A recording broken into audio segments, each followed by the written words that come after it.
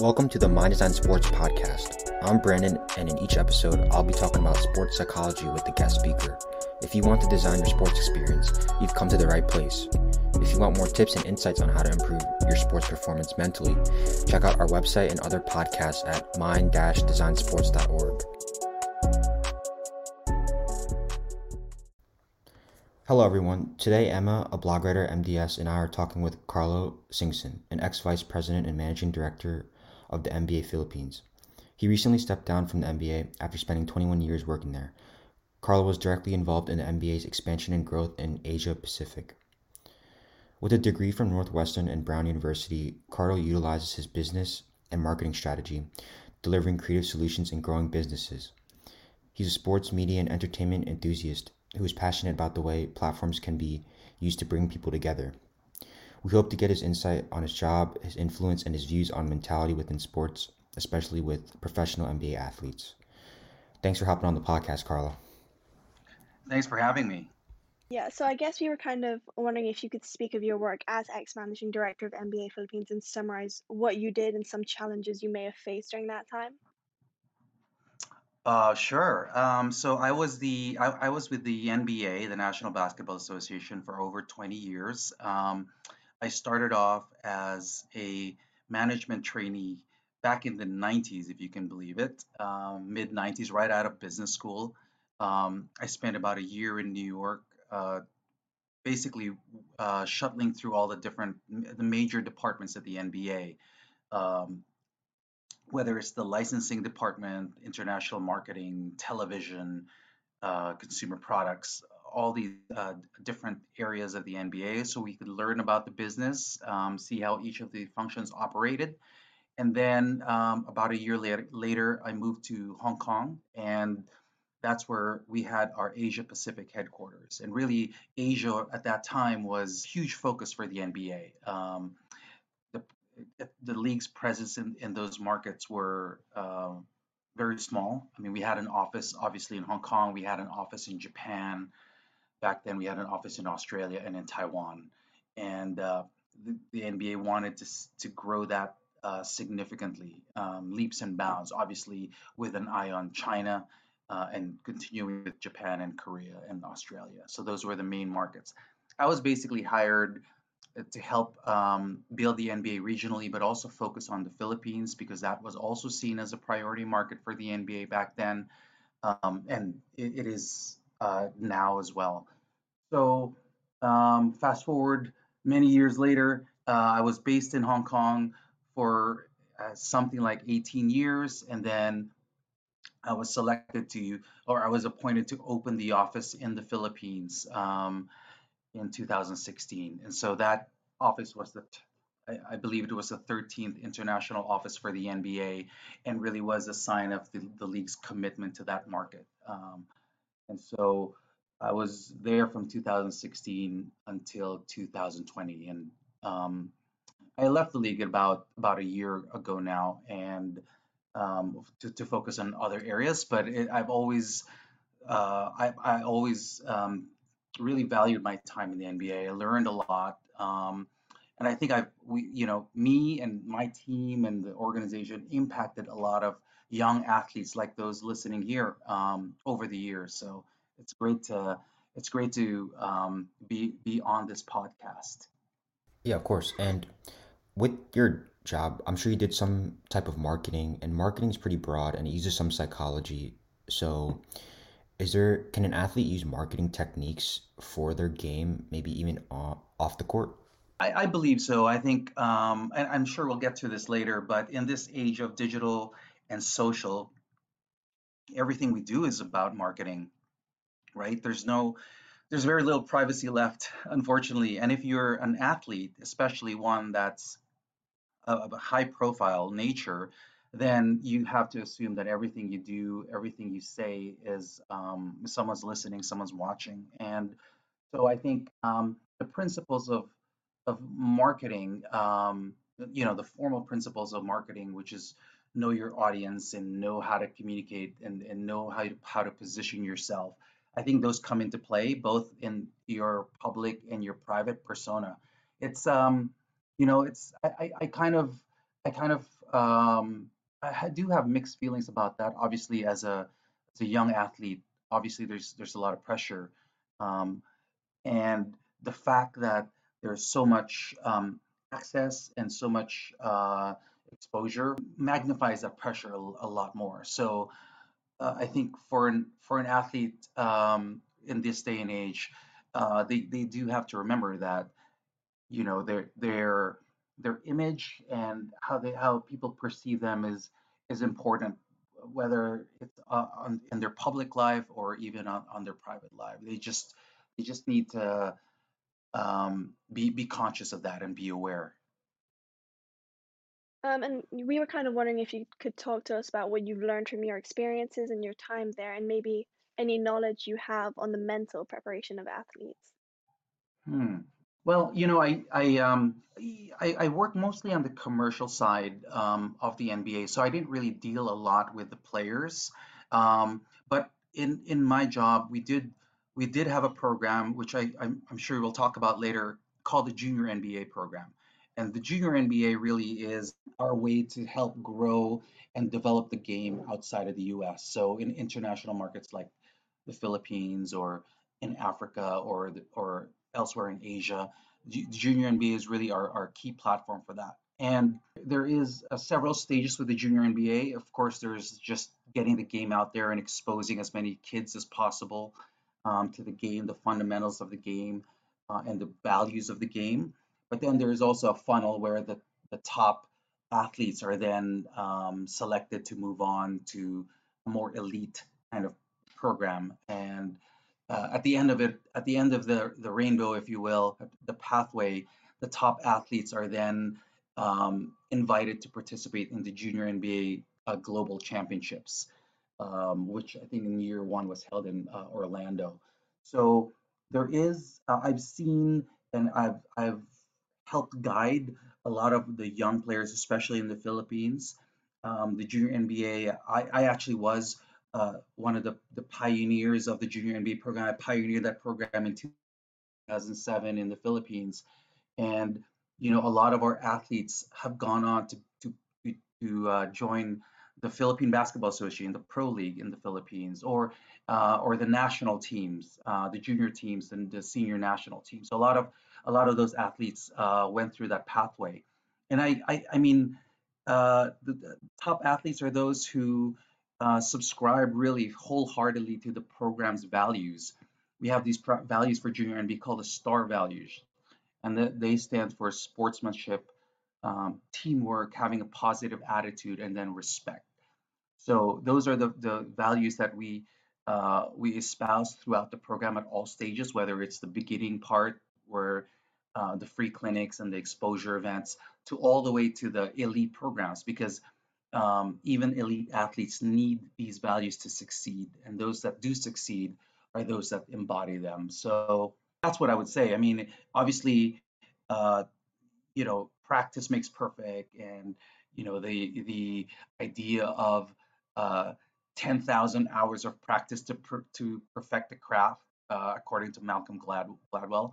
But then also having internalizing these values, star values plus. I'm sure there are others as well that can really help you deal with disappointment, deal with loss, and help you get better and succeed in life. Those are, I think, um, in some cases, having those values within you is more important than the practice, the hours of practice you have to do. Absolutely. Just a side question. What is the Junior NBA Philippines specifically, and how did that like help market the NBA? So the Junior NBA is our way of, obviously the NBA represents the most elite athletes, basketball players in the world. Um, and so we wanted to take that learning, our wealth of knowledge on training and coaching and player development, and even just how to deal with being an athlete, how to deal with success and failure, etc. Taking all that knowledge and then sharing it with the youth, and really helping the youth outside of the US develop a love for the game, develop well, not just the love, really, had developed the skills to play the game. We believe that the more people love the game, the more people watch the game, the more people play the game, they're more likely to become fans of the NBA in the future. So it's really trying to grow the pipeline of fans, and that starts with at a young age, um, training kids how to dribble a ball as opposed to kick the ball, for instance, how to shoot. All the fundamental skills obviously, but then also the values of the game, right? The star values that I talked about earlier. But on top of that, layered over that, we saw, like, for example, in some countries where basketball really wasn't a tradition, there was a lack of knowledgeable coaches, and so the players, even though they wanted to get better, really couldn't get better because there was really no coaching available. So we introduced a layer in the junior NBA for coaches. So we had a coaching program where we trained the coaches to know how to coach and coach the kids, but then also making sure that those guys that are part of the program go and teach what they learn to other coaches as well, so that there is a knock-on effect, a scaling, if you will, of basketball knowledge, so that more and more kids can benefit from the junior NBA. Even though we would do a camp for 50 kids, for example, and 50 coaches, we hope that those coaches are then able to teach hundreds or maybe thousands of other kids, after they leave our program. So it's really that. It's really trying to grow our pipeline of players and fans of the game. I see. So, how did you deal with the pressure of being responsible for defining and expanding the NBA in the Philippines? Well, in some cases, it was easy, I would say, because the Philippines is quite unique in the world. It is one of the few countries where it is the number one sport. There's really only three or four countries in the world where basketball is bigger than football or soccer. And basketball in Philippines is one of them, by far. I mean, it's not even a competition. So there already was this huge love for the game, this demand for the game.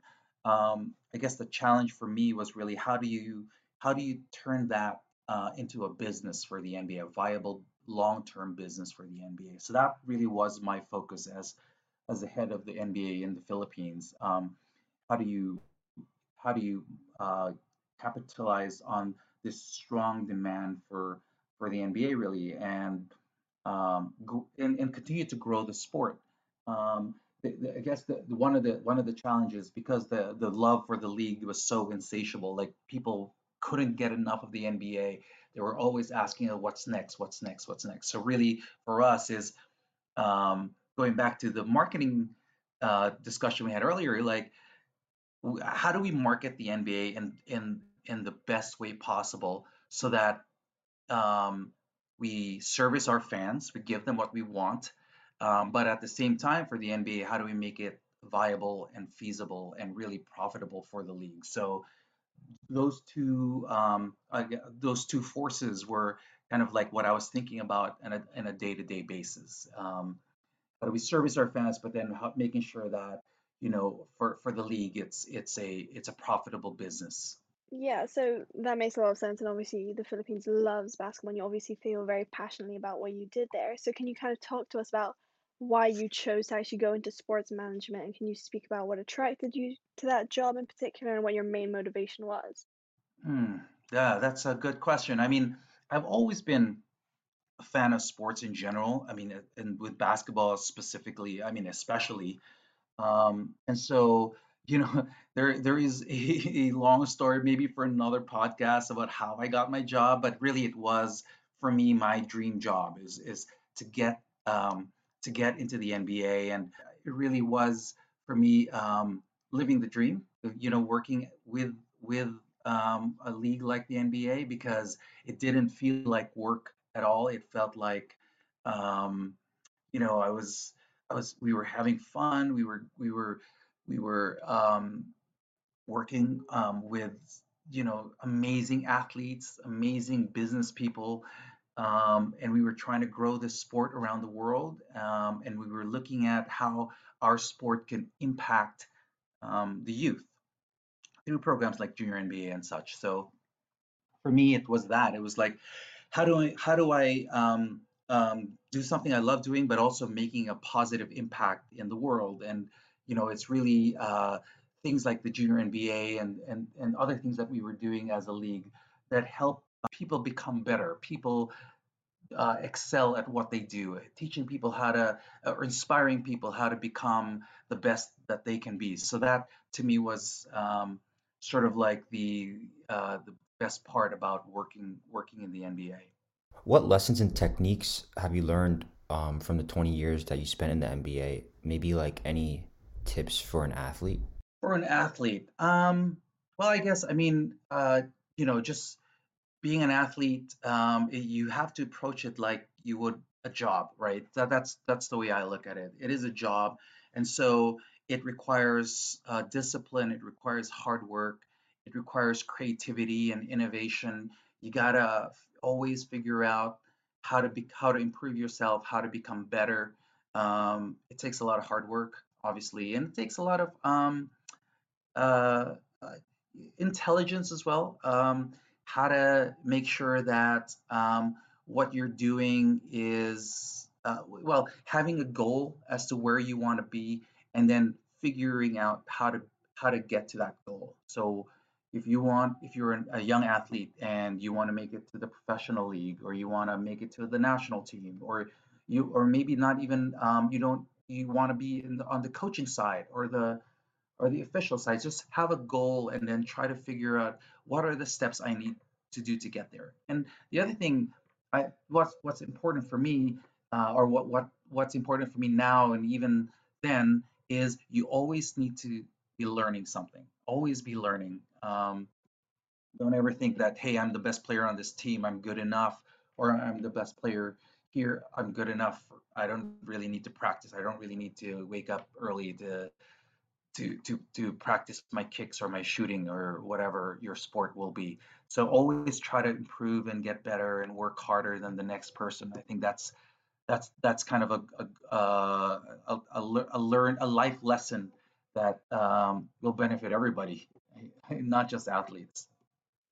And with such a large task to be one of the spearheads and actually growing the NBA's presence in Asia, did you kind of set yourself some goals to succeed? And were they kind of big ones or small ones? I think you have to have both. And one of the lessons, great lessons that the NBA taught me, especially when we start doing our um, 2 year, 5 year, 10-year business plans, really is what is your, um, they call it the BHAG, right? BHAG. It stands for Big, Hairy, Audacious Goal. And it's really a goal that you set for yourselves or us as an organization that in 5 years or 10 years that we probably aren't going to meet, whether we're talking about growing our fan base uh, to X amount, or growing our revenues, or growing our TV viewership, or growing our social media reach.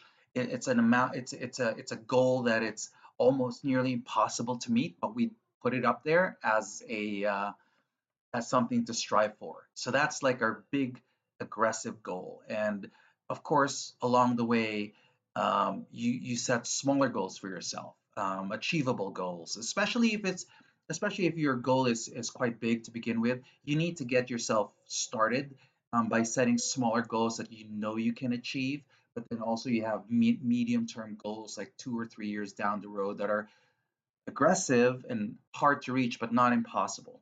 I mean, I think there's always a danger if you set just easy goals for yourself, right? You'll think the world is easy, and you really won't hit your full potential. But then putting the big, hard, hairy, audacious goal on its own without the intermediate steps, you're probably gonna be doomed to failure. So I think you need all three goals: your short term, easy to reach goals, your medium, aggressive goals, and then your BHAG goals, really to succeed and to help guide you through life. I think that's the way I would recommend people who are sort of planning their planning the next few years of their lives. Can you give us an example of a goal that you made and maybe you actually like achieved as your time there? Well, okay. Well, going back to junior NBA, I think that's probably one where we set a very aggressive goal for ourselves, and luckily we did meet them through the support of the organization and our sponsors and all of our partners there in the market. When we started that program, we were a small program with very little funding, and we basically ran it in 16 schools, 1,000 participants in one city. And we said to ourselves, we want to take this program and in 10 years, we want to make it um, the premier grassroots development program in the Philippines, or at least one of the premier grassroots development program in the Philippines. So we built we tried to build our program towards that by every year aggressively expanding to our number of schools, and ensuring that we partner with the right organizations that can help us get into new cities or new provinces or new territories. Um, and then obviously with the coaching tier that I talked about, the train the trainers program, that really allowed us to scale up even more. So for us, the last year of our program, or in total, we've reached nearly 2 million um, participants through our very through through our camps, through our digital programs, through our social programs, our website, our portal, all of these digital platforms that really allowed us to scale. So we reached about 2 million players, coaches, educators, teachers, and parents, um, over 500 schools, and over, I think, between 100 to 200 cities and municipalities all across the Philippines. So for us, it's all about starting small, and getting the small steps, growing year on year, growing aggressively, but something that was realistic, a goal for ourselves. But then having this aggressive goal at the end where we want to hit over 1 million participants and um, beneficiaries of the program. So uh, that was something we achieved, and in fact, we overachieved it because we doubled from 1 million. We actually hit 2 million, and actually, this program is now um, we've expanded all over Southeast Asia. So for us, it really was overachieving and over excelling on this program, and we're very, very, very proud of it. Yeah, and so you mentioned how you grew up loving sports. Has a career in sports changed anything about the way you view sports or taught you anything about sports in general? Um, I wouldn't say no. I mean, it definitely did make it. Um, as a fan of the sport, all I really cared about was what I was watching on television.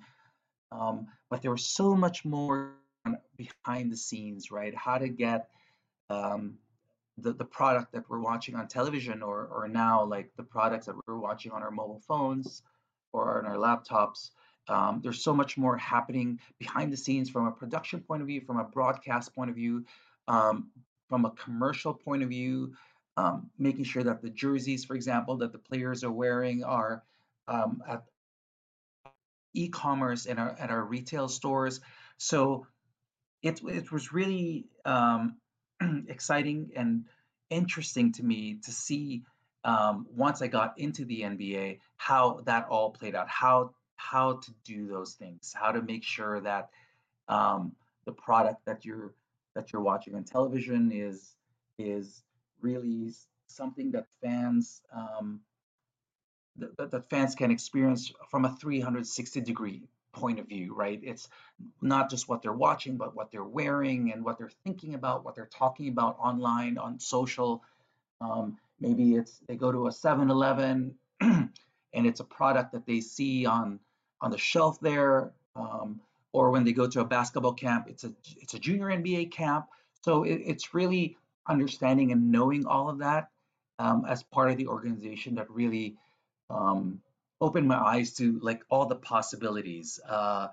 that all the miracle, I guess, all the things that were happening behind the scenes that I didn't really know about or understood as just as simply being a fan. So in a sense, I actually enjoyed it a lot more knowing what was going on, because then when I was watching a game on television, for example, I'm not just looking and appreciating the game. I'm appreciating everything that goes on behind the scenes and what must be going on at the concession stands or at the retail or at the, at the schools around the arena and things like that. So, So, as a managing director, you probably had to communicate and connect with people a lot. What is the importance of networking at a young age, and can networking for a young athlete be beneficial? oh, absolutely. I think the one thing social media has shown us, right? It's the importance of networking and not just sticking to your small group of your circle of friends, but really making sure that you're expanding that.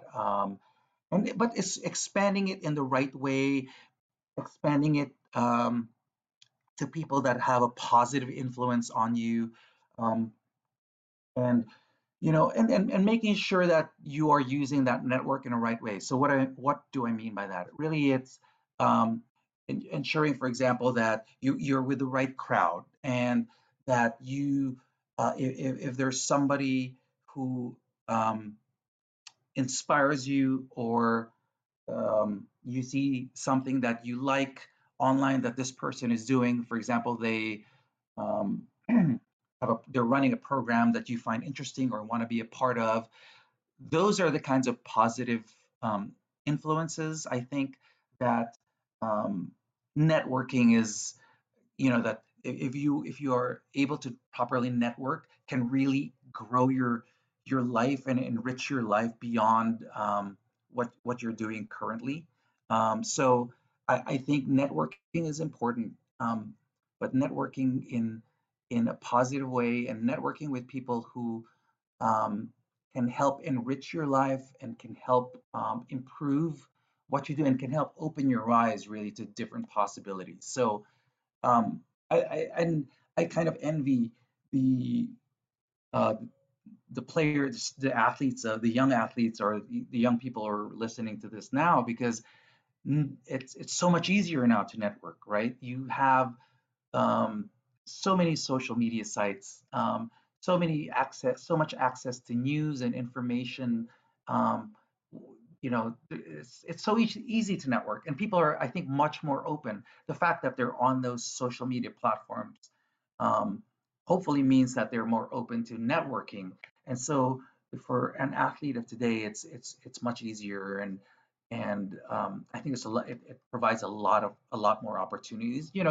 Just be polite, right? Just be civil and polite when you reach out to, especially strangers, um, and sort of you tell them what you admire about their work, or why you're reaching out to them, and be honest, but be polite. And I think the world will open up to them, to these young athletes, in a good way, in a positive way, and they'll learn a lot um, uh, that they can use in their athletic and even personal lives.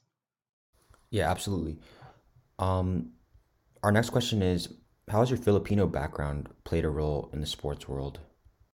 Well, I would say it helped a lot, obviously, as the head of the Philippines, to understand the culture and understand the mindset of Filipino athletes, but also have the connections and the network, like I talked about, in order to get things done in that market. So for me, it's good, and obviously I touched on this earlier, but Filipinos more likely than not love basketball and are very, very knowledgeable about basketball. That helped a lot for me, like coming in to this organization that I already had such a broad knowledge of the league and the history of the league and the players in the league, but also what the NBA has done in the US and in Europe and in other parts of Asia, and how that can be applied to a market like the Philippines. So there was a lot, being an NBA fan from the Philippines has really helped me in my role as the managing director of the NBA.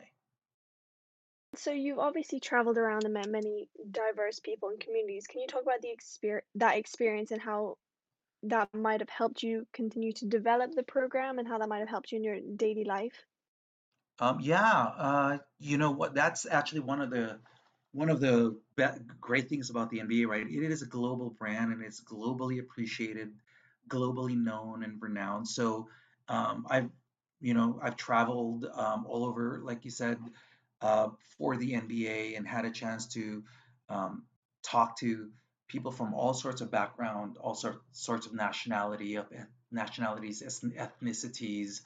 Um, and the one thing that really was great to see was that when you mentioned the NBA, they're kind of their eyes light up and they're like, oh yeah, Michael Jordan, Kobe Bryant. They knew that at least our top athletes, and they kind of spoke very fondly about it. So for me, it was really interesting. It made our jobs easier. Obviously, that you're coming into a market where people already know who you are, and were interested in really understanding and knowing what you could do together to grow your respective businesses. So that was good. And on my side, just being able to be exposed to different ways of working, different cultures, different languages, different even in like I said, the NBA has offices in many countries. So understanding like a program in Spain or how junior NBA is run in Turkey, or how this program is run in China or Taiwan or Japan or Australia, how can that apply to how can I take those learnings and apply it to the Philippines, and then vice versa. We've exported a lot of our programs to different countries. I mentioned how junior NBA, in Southeast Asia started in the Philippines, is now in 6 countries all over Southeast Asia. So it's me being able to share what we did successfully in the Philippines to other countries also. So it's a give and take relationship. But overall, I think uh, you learn a lot more by being a brand or being a person or an athlete that networks, back to that concept again, or has relationships with people from other countries, because then you're bringing in knowledge from that you may not have necessarily have access to in your own small circle. So again, and going back to the importance of networking, it's really understanding and bringing in knowledge to yourself that you can apply to improve your own self, that I think is very useful.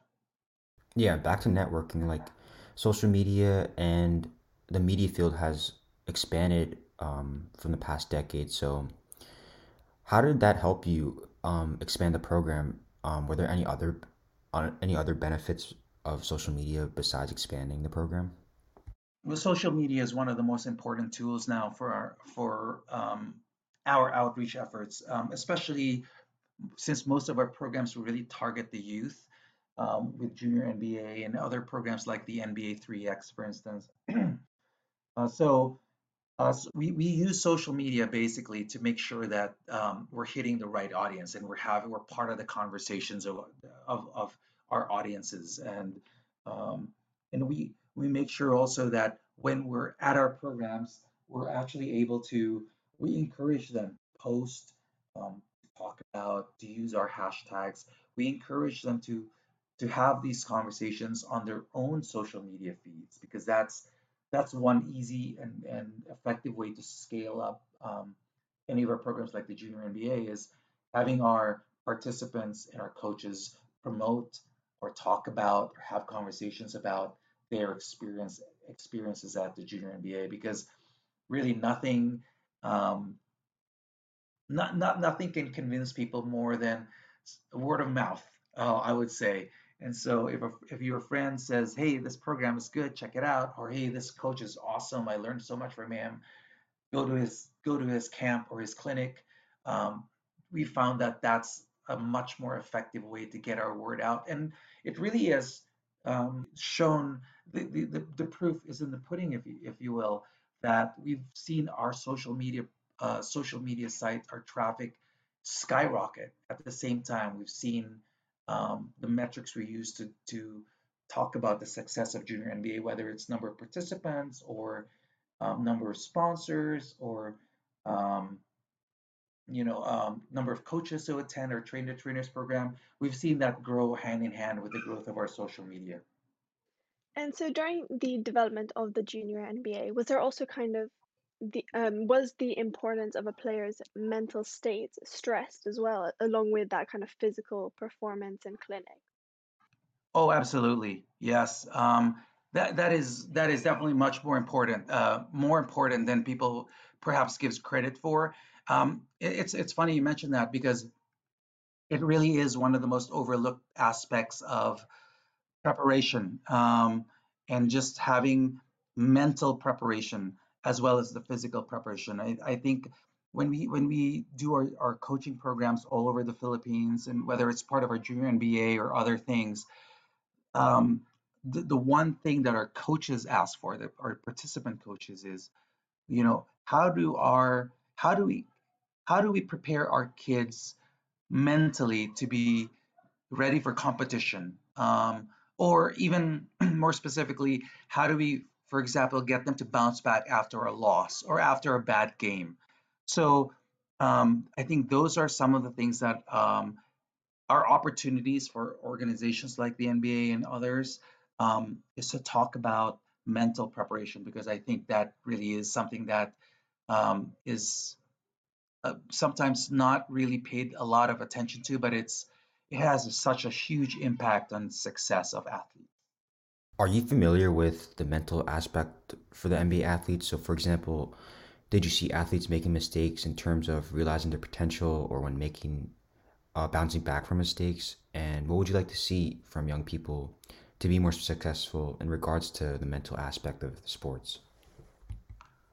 Yeah, I mean, I can't specifically speak to any of the NBA players, although you have players like LeBron James who are, he's made of steel, both physically and mentally.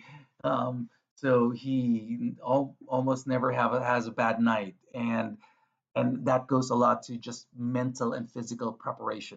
So I think, well, I mean, if people are asking why is it important to be mentally fit as well as physically fit, then that's he would be a gold standard, right? And he's always ready for every game. For young athletes, it really is making sure that you spend as much time preparing yourself mentally for the game, um, as much as you are physically prepared, and that really includes um, just to prepare yourself mentally, and making sure that you are strong of will and of mind. But also part of that is preparing yourself and understanding the opposition and looking at your competitors and seeing, where do you think their weaknesses are and how can you capitalize. So really, it's a lot of different. There's a lot of different aspects to mental preparation. Um, but so I think, as a young athlete, I think they shouldn't uh, neglect that aspect of it, because it's really so important. And as someone who's spent obviously a substantial amount of time in the sports and entertainment world, have you seen situations where pressure has got into athletes, and do you have any examples? I've seen it all over all over the place. I mean, NBA players, the best basketball players, some of the best athletes in the world are not immune.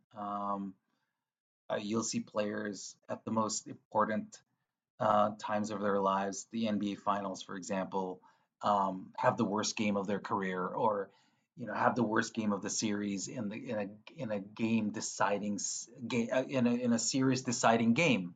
So um, no one's immune to it. No matter how much you prepare, sometimes it just doesn't go your way. So I think it's important. It's equally important. Make sure you're able to bounce back, and not put so much pressure on yourself that you are not able to bounce back. So I think mental fortitude not only is about the preparation for a game, but what happens after that if you don't meet your own expectations, or if you don't do as well as you um, wanted to. How do you prepare yourself? How do you psych yourself to come back for the next game or for the next event? So I think that's equally important as mental preparation. It's just mental recovery. Sure. And our last question is, do you have any other insights you'd like to share about your job or sports psychology or the mental side of sports in anything? Oh, I think we talked about a lot. I mean, I think it's for young athletes. Just to recap, mental preparation is as important as physical preparation. Um, so they shouldn't neglect either one. It's also important to understand and making sure that as an athlete, you're not just focused on the physical aspect of the game, but also on the values that this game is bringing you. I hope that really is, to me, one of the most important things. I talked about the star values early on, which late it's sponsorship, it's sportsmanship, sorry, teamwork, having a positive attitude and respecting your coaches, your teammates, your opponents, your parents, etc. But there's a lot more values that we can put in there. But um, you know, unfortunately, a lot of young athletes are not going to be able to make it to the pros, are not going to be able to make it to the national team. And so having the values in place inside you, um, will allow you to succeed whether you're on the court or off the court, right? Whatever you do, those values are going to help you succeed, whether you're going to be an athlete, a professional athlete, or not, or you're going to be a lawyer, a doctor, or a teacher, or what have you. Having those values ingrained are going to be important. So I hope that the athletes that are listening here take that to heart and really, really bring it in, internalize those values in everything that they're practicing or at home with their parents or et cetera, et cetera. And then we talked about networking as well and the importance of that. And really, the purpose there is to increase your circle of positive influences, but also increase your knowledge and learning and experience beyond what you have right now in your small circle. Just always be learning. I think that really is the key to succeeding in your sport and then succeeding in life. Well, thanks for hopping on the podcast, Carlo. And I thought this was a pretty cool topic to address, and you had great tips and advice. So thanks again. Thanks for having me. I really enjoyed it. Of course. Thanks for listening to the My Design Sports podcast. Before you leave, please show some love for the podcast by subscribing, liking, and commenting. Stay tuned for next month's podcast with a new guest speaker.